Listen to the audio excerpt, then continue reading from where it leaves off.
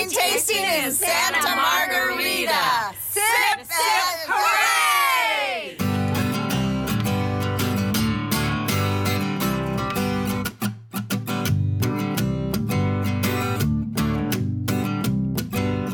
Hi, and welcome to Sip, Sip, Hooray. I'm Mary Babbitt. And I'm Mary Orlin, and we just love to have fun with wine, and we are so glad you've joined us. We are the podcast that tries to keep it real about the wine industry. Nothing fancy about us, but hopefully the information is good, and we're glad you came along for the ride. Absolutely. And you might, if you've been listening to some of our podcasts lately, you might think that we just like hanging out in Paso Robles. And, well, we do.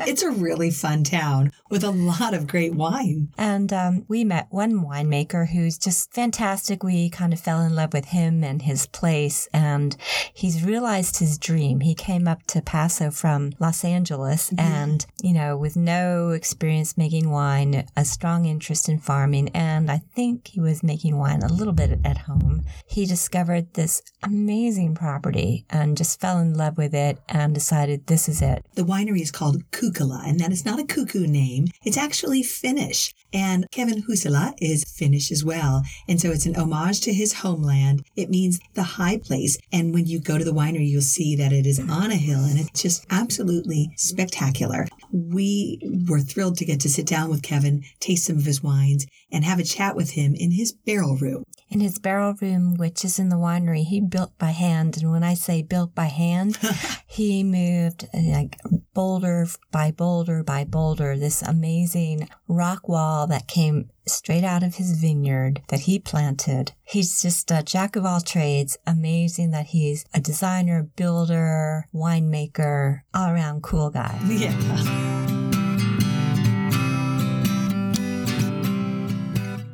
We are in the tank room at Kukkola Winery with Kevin Huusela, the owner and vintner here, and we are so delighted to be here. It's a beautiful spot west of Paso Robles in the Adelaida district, right. One of the 11 AVAs in Paso Robles. Right. So, Kevin, welcome to Sip Sip Hooray. Thank you. Yeah, cheers. Skippis. And what did you say? That's skippis. It's cheers in Finnish. I like Yes. it. So thanks for joining us. You're welcome. Driving out here was a spectacular. It's a piece of paradise out Yes. here. My eyes were watering. It was so beautiful. Yes. I mean, really, truly gorgeous. Yeah. And you have found a little slice of heaven out here. Yeah, How definitely. did you end up out here? Okay, well, as short form as possible, I was making wine in my home in Topanga Canyon, Southern California, which led to me wanting to plant grapes. And before I actually purchased grapes, I had taken a trip with my wife to Provence in the mid-90s. And one of the places, my wife and I are really into food and wine. And so kind of the core of the mission, and we had our oldest daughter, who was 10 months old at the time. So we wanted to kind of have a lot of fun and explore Provence, but do it in a way that's convenient with a little kid. And so we would do day trips, and that was really kind of well, we set up the trip because of this article that was in the Los Angeles Times travel section that really kind of mapped out traveling with young kids and using a hub as a way to kind of explore wherever it is you're taking a vacation. And so we rented that very same house. And one of the stops that we made in Provence, one of the wineries we visited was Beaucastel, which is in the Châteauneuf-du-Pape, and certainly one of the seminal wineries in the Châteauneuf-du-Pape. And one of the patriarchs of Beaucastel was actually pouring wines for us, and found out that I was making wine at our home in Topanga, and I wanted to plant, and he told us about his project, his joint project with the Haas family, which, of course, today is Tablas Creek, and they're one of the anchor wineries in Paso. They're one of the, really kind of the major catalysts for Rhone winemakers in Paso. And anyway, within a week of that trip, I came here, and it was my first time to really explore Paso, and I was smitten the first time, which, you know, just kind of led to this, as my wife says, hobby that got carried away. It's a big hobby, Kevin. Oh, it's a huge hobby, yes. But I can understand why you'd be smitten with this place. Yeah. It's just absolutely beautiful, tucked into this canyon. Right. And there's rolling hills. Your house is actually up on a hill overlooking the winery and vineyards. Right. Well, in fact, Kukkola means the high place in Finnish, so it's apropos for where the house sits. So Finnish. And I Finnish. Yeah. So my parents, my dad grew up in Finland. He emigrated to Canada in his 20s. Back in the early 50s, and my mom, who is Finnish but grew up in Canada, her family immigrated before she was born. She grew up in a Finnish enclave or outside of a city called Sudbury, which is 300 miles north of Toronto, which is where I'm from. So half of my Finnish family is in Canada and half of my Finnish family is in Finland. And in fact, Finnish was my first language. I learned English when I was 5 when I moved to this country. And you still speak Finnish? Well, I'm conversant. I'm not fluent. Give us a little something. Mitä sinä haluat minä sanoa? What do you want me to say? It sounded really great. I've already forgotten how to say cheers. Yeah, kippis. Yes. Well, there's an even harder way to say it. It's hölliken gulliken. Hölliken gulliken. You did it perfectly. Awesome. It's sort of like, hello, good looking, or something like that. Yeah. Good looking. Somebody suggested I make a label with that name, but imagine an American trying to say that. Well, I like the way you taught us how to pronounce your last name. Yes. So my alma mater is UCLA, and my last name is Jussila. So UCLA. How's that for cool? So I got a real quick aside if this is of any interest. I was born Jussila. We became citizens in this country when I was 16. My dad was Otto Hjalmar Jussila. Otto is obviously the name of one of my wines. And Otto, Aatto, changed his name to Otto, Otto, Johnson. Jussi means John, sort of in Finnish. Okay. So I became Kevin Johnson for a number of years. So when I went to UCLA, I never made the connection. This is the funny part. UCLA, Jussila. So you were doing Johnson. And I was doing Johnson. And so when we had our daughter, I was 36. So it was certainly years after UCLA. And it just dawned on me one day when somebody, because everybody always has a problem saying my last name, they just really mess it up. And I said, it's, like UCLA, Jussila. And I thought, oh my God, that's my alma mater. How come I never thought of that? That's funny. So anyway, divine intervention, I guess. What's in a name? I love it. Yeah. We're not going to forget how to say it. No, there you go. You better not. There's no excuse now. So from Provence, Topanga Canyon, and Paso Robles. You went to school at UCLA, but not for enology. No, I graduated with a degree in economics, and I did and still do to this day. I manage money at Merrill Lynch. I'm a financial advisor. You do both? I do both. Yeah, I have to pay for this mess called a winery. So, wow, yeah, the mess you got yourself into. The mess I got. My hobby gotten carried away, yes. So how do you go from managing money to making wine and making a wine that ends up on Wine and Spirits top 100 list? Dumb luck. Look, I'm a serious. When I dig into something, my wife is really right. I don't understand the meaning of a small hobby. When I'm passionate about something, I really, really dig in, and it's just the way I'm wired. And I've got kind of OCD perfectionist tendencies. So I'm not sure that I've necessarily arrived yet, but we're getting a lot of traction. So I don't know what the answer is. A lot of hard work. So did you have a vision or a dream before you started this project? Of doing a project like this, or this specific project, this or what? Specific project, or Well, for years, yeah. I mean, this gets back to when I first started making wine in the early '90s. That I knew I was kind of getting sucked in, and you felt it. Oh, it was impossible to pull back. I was stuck in the vortex. I think my toe was already in. And so my wife and I had talked about this really relatively seriously for a number of years, but it was always in the context of when the last goes to college, who, by the way, is going to college this September. And I'll be 60 in October, so thank God I didn't wait until now, because knowing what I know, this is 15 years since the inception of this project.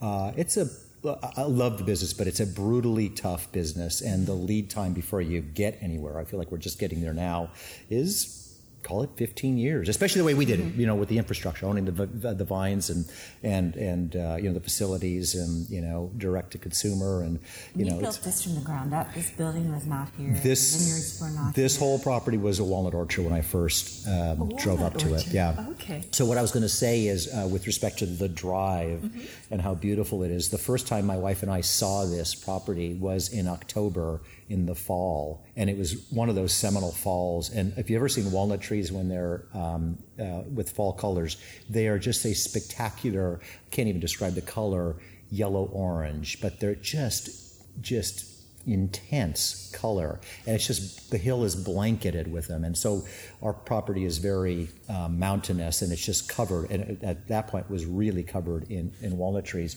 So the first time we ever drove up to it, it was just buried in fall colors. And when I drove up, it was a couple weeks later when I actually came up and had the courage to maybe address whether or not I would be seriously entertaining buying this property, because it was, initially I thought it was just way too big a project to do. So the real estate broker was smart enough to have me come up there because he knew what a sucker I would be, I guess. And I drove up to the top where our house sits today, and my heart was just pounding out of my chest. I just thought, oh my God, this is so beautiful. I have to have it. So the rest is history. It's all downhill from there. You did it, though. So many people, want to do something like that, but whether it's resources or courage, they don't necessarily get there. So congratulations for Thank getting you. there. Naivety will get you everywhere. And as Harry said, you're making beautiful wines. Yeah, thank you. So from a guy who started in your garage, where did you start? Yeah, I started in my basement, my home in Topanga. Yeah. So I guess I'm curious how you learned, how you developed Self-taught. a palate. How did you? I jokingly tell people I drink a lot. Which is true, I suppose, right? But that's the best way to learn. No, yeah. Well, how do you know unless you taste the product, right? But I'm a pretty analytical guy, and I think I have a pretty good palate. I know I have a really good palate. I've had really good olfactory capabilities, and I think that it's like when we sat down, I was smelling. I still smell a slight mustiness in here. I'm trying to figure out where it's coming from. And I smell nothing. Yeah, which tells you about my palate. Well, maybe not your palate, but certainly the olfactory component there, right? Yeah, right. Yeah, if my wife has a sponge on the sink and it's a little bit rancid because it hasn't been washed in a while, I'll smell it immediately, and it drives me crazy. So I don't know. How does that lead to good winemaking? I guess I've got a good palate. I'm really an analytical guy, and I'm serious about what I do. So I taught myself over 26, 27 years to make wine, I guess. I think it shows in blending, because you really need to have that olfactory sense to do really good blends. That's right. Well, I mean, look at food, the same story, right? What makes food so good is the complexity of the things that go into food. But food isn't as good if you can't really have a really good sense of smell. And it's the same thing with wine. Wine is a component of the meal, and it's all about the smell and the taste. Speaking of the taste, one of the things that I think goes into making your wine so special is the way you're farming your grapes. Can you talk to us a little bit about that? Because you put a lot of effort into this. Yeah, well, everybody puts effort into it, but it's not mass produced. It's not mass produced, but specifically where we differ from a lot of people, and it seems like there's maybe just because it's in my neighborhood, I'm starting to see it crop up a little bit more. We're dry farmers, and we're organic dry farmers. So for those that don't know what dry farming is, it literally means dry farming. We irrigate nothing.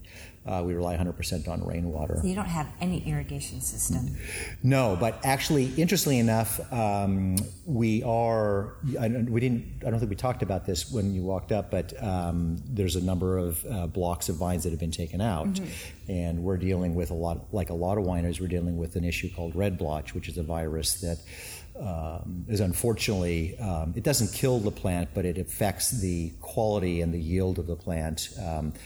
So much so that I can't take a risk and ruin what good name I'm creating here. So we're aggressively replanting all of this. So, even though it's just kind of a scary process and it's going to cost us a lot of money and a lot of time to do it, I'm not going to back off on the quality of what we're doing and what we're trying to achieve, what our goal is. But this whole thing has actually given me an opportunity to kind of rethink some things too. And so one of the things that is a prevailing theme in the last 10 years, 9 years particularly, I guess, is drought. And we've had 7 out of 9 years of drought. And so I am not one of those naysayers about global climate change. It's real, guys. And I think that it's going to be more the norm, the drought environment, than it is going to be rainy environments. And so one of the things I've decided to do, and I've actually already implemented it on my first block that I've replanted, is I did put an irrigation system in. Now, it's funny because it really was hard for me to come to terms with that, because it's like almost, it's almost criminal, you know? I preach dry farming, organic dry farming.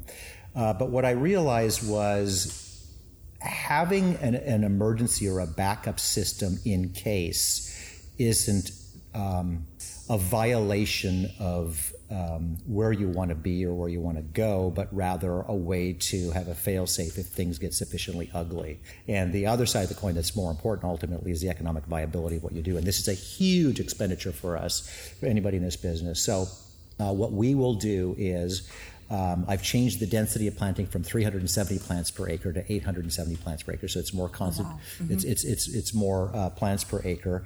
Part of that is to devigorate the plant, which would be helpful, because if you're tighter, you want to make sure your canopy isn't just going to be a huge bush. And does that mean the plant doesn't need as much water? No, it really doesn't mean that the plant doesn't. I mean, well, yes. I mean, the surface area of the root structure, by virtue of the area that it's allowed to grow, means that plant is going to it's going to be a smaller plant and need less water. But the aggregate use of water for the acre probably doesn't change a whole lot, I guess, is one way to put it. But I don't plan on using the water other than in the winter. Mm-hmm. And so what I will be is essentially the reserve. I will create the reserve if we're deficient in the reserve requirements by the time we have bud break. Yep. A good example is a year ago we had 5 inches by the 1st of March. Mm-hmm. And I got to tell you, that scared me. I mean, we've gone through some 10-inch years, which weren't fun, and 17 and 18-inch years, which for a lot of people is a lot of rain, but for us it's almost half yet of what our average is. We're, I think, historically about 28 inches average. And so at that point I was thinking, oh my God, if it doesn't rain after the 1st of March and we have 5 inches, then what? Mm-hmm. And how much pressure does that put on the vineyard, especially when you have issues like red blotch or other potential viruses, in terms of stressing and exaggerating, amplifying the problem? So I've decided that I put the water system in, and if we have a deficit situation by the end of February, 1st of March, I will add those reserves to the soil. Once we have bud break, then it's dry farm through the year. So it's your fail-safe. It's the fail-safe, yeah. It just goes to show you that it's agriculture, it's farming. Yeah. There's a lot of work, a lot of detail that goes into it that ultimately gets the grapes into the bottle. That's right. And it's not an easy thing. It's certainly an expensive thing. And we were talking earlier about how some people think, we're in the wine industry, we're just, having a great life, drinking wine all day. Yep. It's not as glamorous as it looks. Oh, there's more in the trenches than in the clouds, that's for sure. I like that expression. All right, but the organic farming, philosophically, why is that important to you? Well, I've just always been somebody who in our family, we just practice eating well, food that isn't full of, everybody eats food that, has some amount of preservatives. But to the extent possible, we eat all, we're part of the CSA for all of our vegetables, and we have been for many years. And it's just philosophically how we eat. We just want to eat really healthy food. And so making wine, the product that goes into it, I want to make sure that there's nothing in the way of pesticides, herbicides that are on that plant. How much does that impact you, from a health perspective? I don't know, but I don't want to find out. So I just thought that it was just kind of a natural thing to do. And it's interesting, I didn't really come here to be a dry farmer, by the way, but the more I thought about it as I kind of developed, I spent about a year after I bought this property and moved up here, a plan. Who are we going to be? How are we going to approach this? And once I discovered dry farming and realized, wow, we can do this. We got heavy clay, and we got porous rocks, and we get sufficient rain. In spite of the drought environment, on average, we have more than we need. to me, organic farming is a natural extension of dry farming, or is it the other way around? There's one. We are copacetic. Yeah, right. It's a natural evolution. The whole idea of dry farming is, kind of being a good steward of your land, right? And so why not be a good steward of your land by growing stuff without pesticides and herbicides? I love it. Yeah. So one thing we noticed when we were walking up to the winery is that there's several walls of lots and lots of rocks. Yeah. How did that happen? Well, I'm a bit of a student of architecture. I'm a frustrated architect. There was a time I wanted to be an architect. Probably still would like to be an architect, but for whatever reason, it didn't happen. And so I've collected a lot of architecture books over the years, and particularly modern architecture. I love modern architecture. And so it was a combination of, I just daydream about. I've built all the homes that I've been in.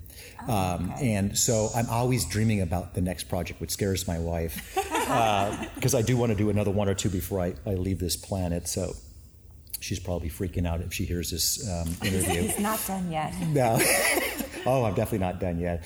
So I've always had, what's the next dream project? What's the next dream project? This was like really the dream project. I mean, the scale of what we've done is far bigger than anything I've ever done.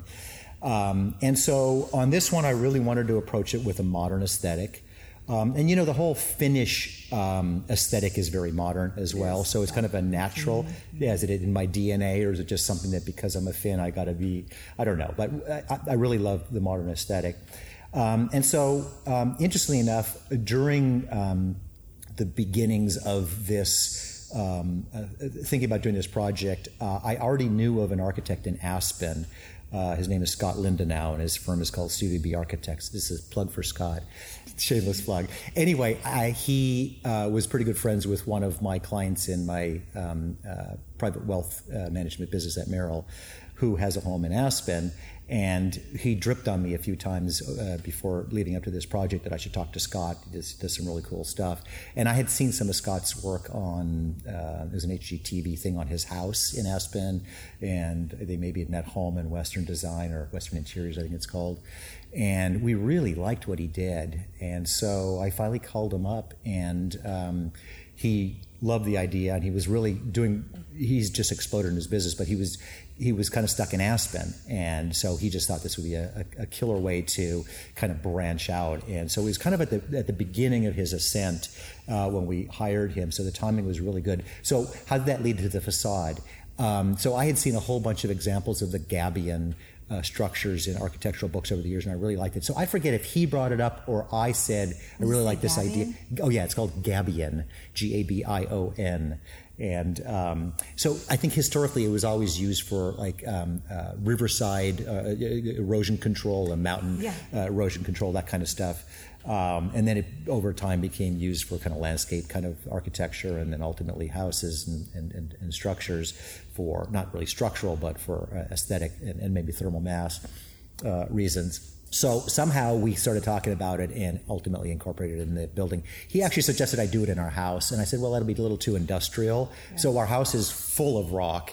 It's just as much rock, but it's in this kind of an old world, kind of what we call a sloppy grout with a lot of kind of aggregate in it. So it feels like an old world wall in a modern house with lots of glass, like our winery. So, but in this case, I thought, God, it would look really cool in the winery because it's industrial. And so why not show off that industrial aspect of it? And are these local rocks? And it's all off my property. For people, so you can't see this through the podcast. We'll have a photo on the website. Yeah, and it's just a bunch of rocks inside a metal grating, right? Like it's just why am I drawing a blank? It's a galvanized. Well, they're not really.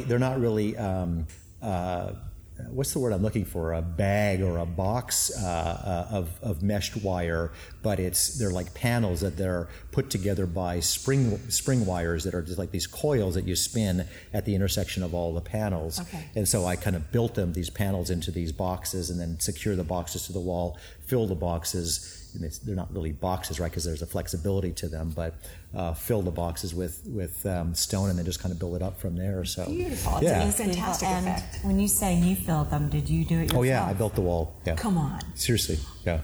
That's unbelievable. These are massive. Yeah, you had to see this to really appreciate, because I figure there's about 250,000 pounds of rock on that wall. You are OCD. I am OCD.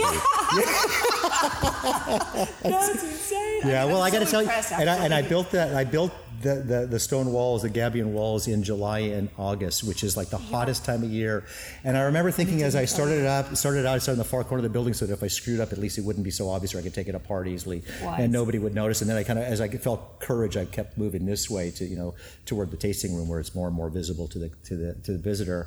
And I really realized very fast that it was actually relatively simple, but it's a very arduous task. And so it took me 2 months, and then there was this whole period that when I was building, it was like, oh my God, this is massive rock wall, and this is going to look like this is kind of a monolithic mess here. And I was like, what am I doing? I sure hope this works out. But what was really interesting, as I got higher and higher with it, it actually pulled, a structure at the highest point is 26 feet high. So it's a fairly sizable, massive building. But as you know, the backside is buried. It's 12 feet underground, and the sides are tapered. And so the building kind of is diminished by its being somewhat submerged in the hillside. And so although the walls on the north face, which is where the Gabion is really massive, it had you tell me if you disagree, but it feels like it pulls it down. It actually makes it part of its place. So it became more cohesive with its environment once it was finished. Absolutely, I agree with that. Sure. It feels a part of this place. Yeah, it definitely fits in. Oh, cool. To the hillside. Well, especially since it's rock right off. I mean, I dug it from the hills right behind the building, right? So, all right, it belongs here. So you built houses, you built the winery. Let's talk about your wine. You've got a couple bottles here. Cool. Actually, we got 3 bottles. Yeah, you poured a white for us here. Yeah. What is this? I've already drunk mine. So, see, I'm good at drinking and talking. This is why I own a winery. No, I'm good. So we only make one white, and the white is called Valea. And, did I say Kukkola means the high place? Yes. Okay, I forgot. I just want to make sure that we didn't forget that. Valea is another Finnish word, and it means fair, blonde, or bright. And this is. Yeah. It is blonde, and it's bright. It's yeah. nice, fresh and crisp. Yeah. Refreshing. Yeah, so that's Grenache Blanc, Roussanne, Viognier in that order. And as I recall, I don't have the bottle here in front of me, it's 43% Grenache Blanc, 29% Roussanne, and 28% Viognier. I like the acid balance in it. It's Thank you. really nice. Thank you. Not, some whites I get scared are going to be a little sweet, and this is just lovely and crisp and. Thanks. So we, in our wines in general, we try to be really finesse and elegant in what we do. In our reds, we only do our reds in French oak, but in our whites and our rosé, we only do it in stainless steel. I pick the grapes early, 22.5, 23 bricks kind of territory, so they're not going to be big alcohol wines. And I ferment them, and I do this what I call a progressive field blend, because they're picked at different times. It's not really a true field blend, but I pick it, press it, put it in one of these tanks that's right behind you here. And then a couple weeks later, let's say the Viogniers first, I'll pick, press, and add the Grenache Blanc, and then I'll pick, press a few weeks later, and add to the blend that I've already created. So they're all kind of fermenting together, and I keep a chiller on it so that I keep it in the mid 50s, so that even if it's fermenting, it's just percolating. It's not really getting crazy fast. And I think that serves 2 purposes. One, it allows me to co-ferment to a large degree, number one. But number 2, I think when you keep your temperatures cool for a long period of time, you really retain the freshness, the fruit, the acidity of the wine. And we don't let it go through malolactic fermentation, so it doesn't have that kind of roundness that you get when wines go through malo. And we do native yeast. So what do you like about being a winemaker? It's funny. It's hard to answer. I love wine. I really love wine. My kids, the other night, one of my boys was home to visit for a few days, and he said, "You just can't go a night without your wine, can you?" I was like, "No, sorry, I can't." I love wine. So first and foremost, I love wine. I'm really curious about wine, and I am an analytical guy, and when I get into something, I really get into it. So I just got sucked in. But it goes beyond that. I built all my homes, and I love building things. So I think the stuff that really turns me on is ultimately the physical manifestation of my work. If I can have a building, I can have a vineyard, I can have a bottle of wine in my hand, to me, that's just really, it's palpable. It's like I've done something. I've left a mark or something. How much you've made it? I mean, you could be a failure and do some really cool stuff, but you I made it. Oh, there you go. Yeah, okay, there you go. I think you made it in the other sense of the term as well, but I'll leave that there. But you handcrafted it. That's right. You created something. And I'm a real. I love art. I love music, and I'm neither an artist. I shouldn't say I'm not artistic. I suppose I am on some level. This is art. Right? This and the glasses art. Well, and just the aesthetics of the building and all that stuff. I suppose there's a component of art, but I'm not an artist. I'm not a musician. I'm envious of people that can do that. It's just creating something from nothing, and that's the ultimate expression of creating something from nothing. So I guess it's really that. I love being outdoors. I've worked with a suit on for most of my career, and, it's been a wonderful career. But the end game is this, and this is the kind of stuff that really turns me on. When we were making wine in Topanga Canyon, we actually had a commercial label there for about 5 years, and we sold 60 cases or so of our product from the vineyard there.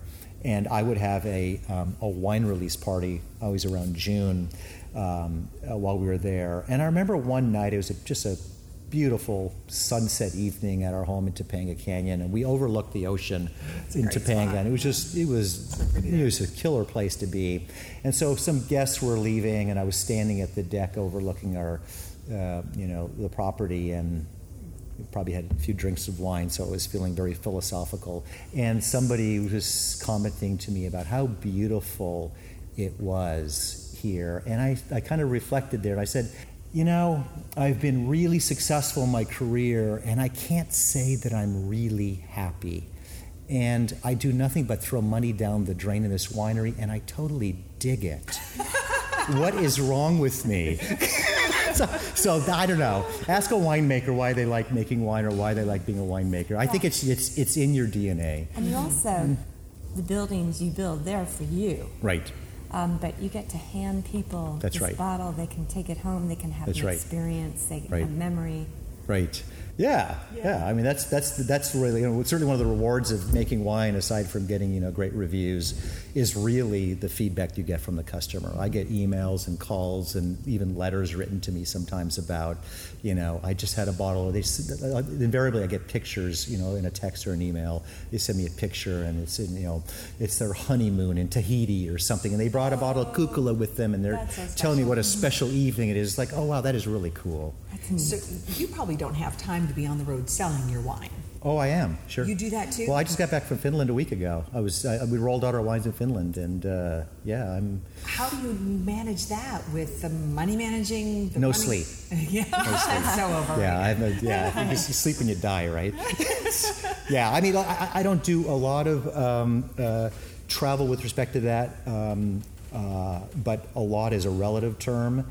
If I had to summarize, how much am I on the road selling wine, it might amount to, at this point, 6-8 weeks out of the year. It's not a huge part of the year, but it is becoming a bigger part. I mean, I'm almost all direct to consumer, so I am distributing in Finland, which is a little unusual. I have a little distribution in Southern California. I have a little distribution. What do you mean by direct to consumer? Oh, that says I don't have a distributor for the most part. I sell really through the tasting room. So 95% of our sales are essentially through the tasting room or online orders from our website and or club, which of course is typically derived from people that visit us. So 75% of our total business is roughly wine club. So I don't do a lot of distribution, but the realities of this business too are that, especially running two careers, if I'm ever to have just one career, it'd be kind of nice to launch Kukula a little bit faster.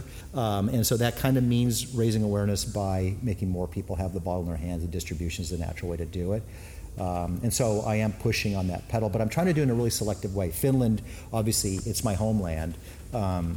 So I really want to be in Finland. Sure. Yeah, and it was really, really fun. Were they receptive? Oh, it was a huge reception. Yeah, I was beyond thrilled. It was a lot of fun. And it wasn't just relatives?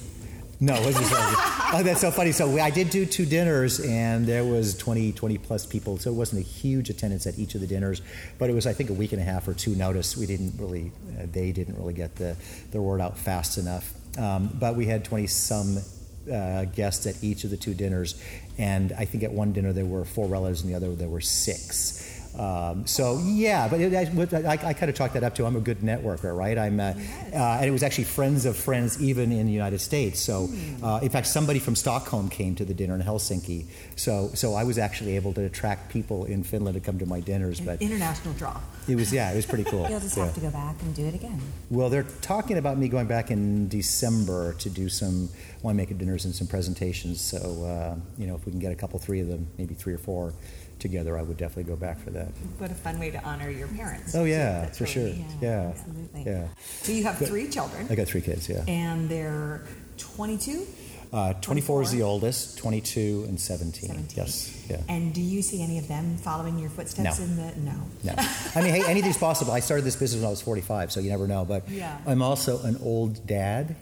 I'll be 60, like I said. My youngest is 17, and so you have to think about this in realistic terms. In 10 years, I'll be 70. If there's no real sense that somebody has a real interest, any of them have a real interest in this, then I'm not sure I'm going to hold my breath any longer. But my 2 oldest kids are really seriously in the sciences, and they're just taking off in their careers, and I can't see them doing this. And my youngest is starting college and is a computer science geek, so I wouldn't hold my breath. Well, I love how fun that you can celebrate what they're into and cheer them on, as opposed to saying, no, I need you down here. And I love that.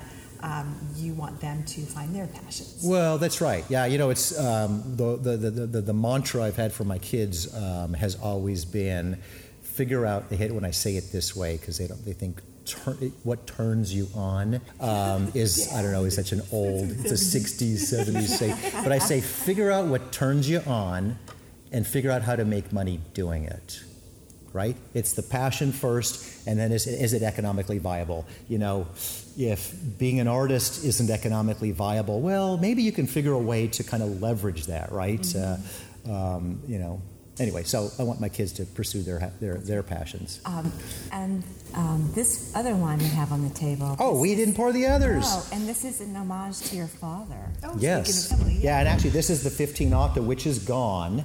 Which is the wine that was named in the top 100 by Wine Spirits. Yes, and got a 93 point. Yes, yeah, I was thrilled. It was unexpected that I got this. How did you find out about it? How did you? They emailed me. Yeah. And I thought I was reading it wrong. I read it like 3 or 4 times, and then I sent it to our marketing people, and I said, "Is this what it's saying? Is this saying what I think it's saying?" They said, "Oh my God, yeah!" That's so cool. It was very cool. So we were pretty thrilled. You like the Nobel, Yeah, well, it's a pretty high honor, but it's not that high. All right, so yeah, Atto is my father's name, Aatto, and Atto means Eve. My father was born on Christmas Eve. Oh. And Jouluaatto is Christmas Eve. Jouluaatto. Yeah, and so my dad was a Jouluaatto baby.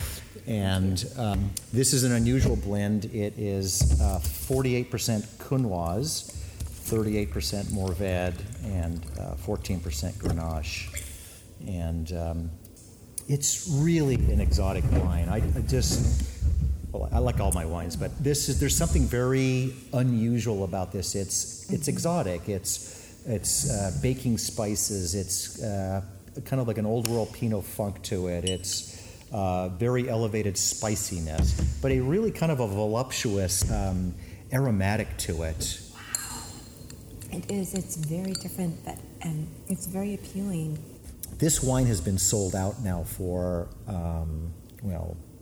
the top 100 happened in November, so it's sold out by December. It is a really voluptuous wine. I mean, it's one of those wines where it almost makes your eyes kind of like spin in the back of your head, kind of going, "Wow, what is going on here?" It's a spectacular wine. Ooh, that makes me do the happy dance. Oh, you have a winner if Mary Orland's going to give you a happy dance. Oh, that's really great. I'm loving this Really wine. nice. Yeah. Whoops. So what are you pouring for us now, Kevin? This is the 15 Pas de Deux. And Pas de Deux? What's a Pas de Deux? It's a ballet move. There you go. It's a dance for two, a step for two, right? And I call it Pas de Deux because it's Grenache and Syrah. And I think that Grenache and Syrah in this glass are dancing beautifully together. I love that. So thus the name. Not a Finnish name, but I think it's apropos. And this is a 6634 blend of Grenache and Syrah. This has a beautiful floral nose. Yes, a very kind of floral, herbal, earthy quality to it, doesn't it? Yeah. Like some sage and Very definitely a sage, kind of a mint. There's a little bit of it's not coming out right now, but a bit of a creme de mint kind of a flavor and aromatic to it. Ooh, that's really lovely. oh, it's just beautiful on the palate. It's soft and velvety. I was going to say Yes. velvety for Yes. sure. That's really nice. But it's got some nice grippiness, but not too much, too much. right? Nice mid-palate Lets you know spiciness. the wine is there on your tongue. That's right, yeah. A lot of layers happening with it, yeah. Oh, that's good. And the varietals you make, is that because of where you are, or are these just favorite wines? Like, how did you choose what to Yeah, I've got a bit of maybe a bias to Rhone varietals, but I drink wines from all over the world, so it isn't like I love Rhones and nothing else. I love lots of wines, and if I could make a whole bunch of other varietals, I would. But I believe, and certainly Taublus is here because of their belief, and other people of significance who have come here 10, 15, 20 years earlier than me, that this is really, genuinely amazing Rhone country. There's a fair amount of debate between Bordeaux and Rhone, and there's some people who are making great examples of some Bordeaux's here. I've got a good friend who's starting a project, he's well into it, and he's just rolling out his first wines, and they're exceptional in their Bordeaux blends. So I know you can make amazing Bordeaux's here, but you've probably both been to the Rhone region. I have. This looks like the Rhone region. It feels like the Rhone region. It's a very, very similar terroir, and same soil that really kind of. It's the soil, really, that's key. Well, I think it's a lot of things. It's Yeah, a but lot of things. And then it's the temperatures. It's Right. It's a combination of everything, that which encompasses the terroir, right? Yeah, But yeah, I mean, you hear a lot about it. I'm again a self-taught winemaker, so I can't really speak to this in any specificity. But you hear a lot about the calcareous soils, the limestone, and it creates stress, which creates more intense fruit and therefore wine. And I believe it. I mean, there is an intensity, and I think it's farming? Well, yeah, it's interesting because I believe that there is even more intensity because of the dry farming. Yes. But there's some debate about that. I've read some about that, and science sort of says that you can't really bring the minerality of the soil up into the fruit. I'm not sure I believe that, but how can I argue with these guys? So, but I really feel it. There's the wines I make from my property. There's a real signature to them, and I think that's really defined by this kind of limestone, calcareous soils. And I think that's part of the fun about wine too. I mean, it's just some of these things. How do you explain that mineral note? Yeah. How do you explain this? Or that how do you do taste? this? Yeah, I don't know. It happens. It's not like you put it in the glass. It's just there after fermentation. Yeah. And I think that's kind of the magic of wine. Right. Well, as a guy who is a self-taught winemaker and who did this on the side and continues to kind of do it on the side, what advice or words of warning maybe would you give other people listening who want to do it too? All right, so my quick answers are, many years ago, I don't even really know Brian Babcock, but I used to bug Brian Babcock when I was in Los Angeles, and I was starting to do this because in Los Angeles there's nobody to talk to, and He's somehow a winemaker in Santa Barbara County. that's right, San Ynez area, and he's exceptionally successful at what he does. And he probably won't even remember this, but it's got to be 25 years ago. And somehow I was picking his brain probably for the 5th or 10th time.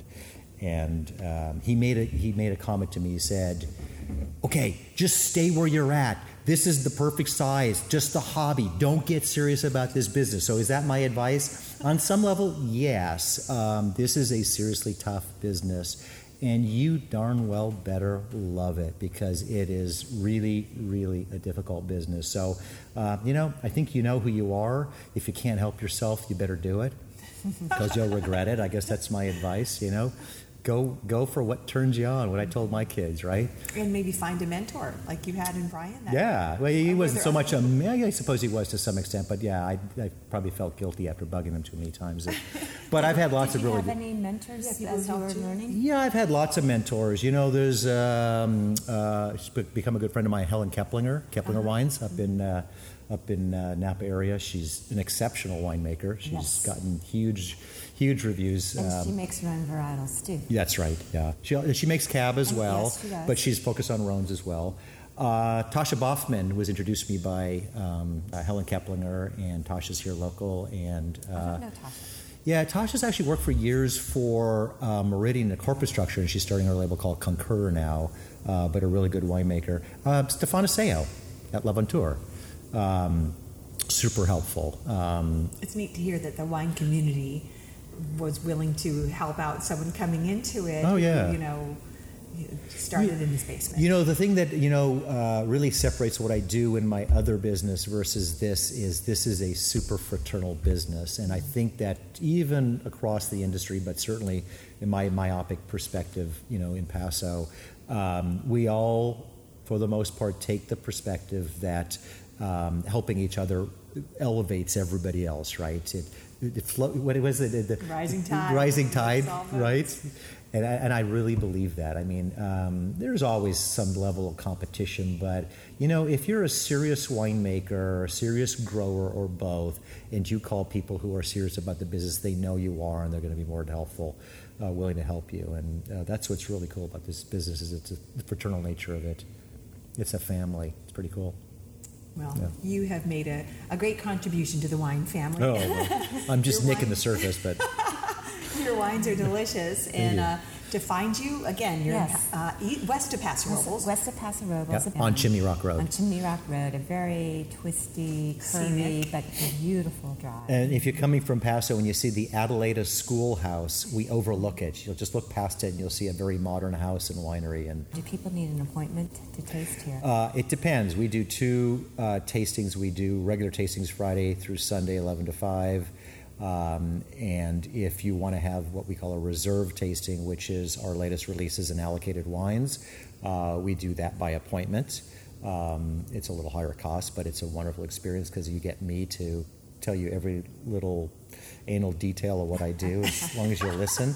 And any groups of 6 or larger, we do require an appointment. Mm-hmm. So we try to really create an intimate environment here when people visit. Yeah, and it's so beautiful, so worth the drive. Yeah.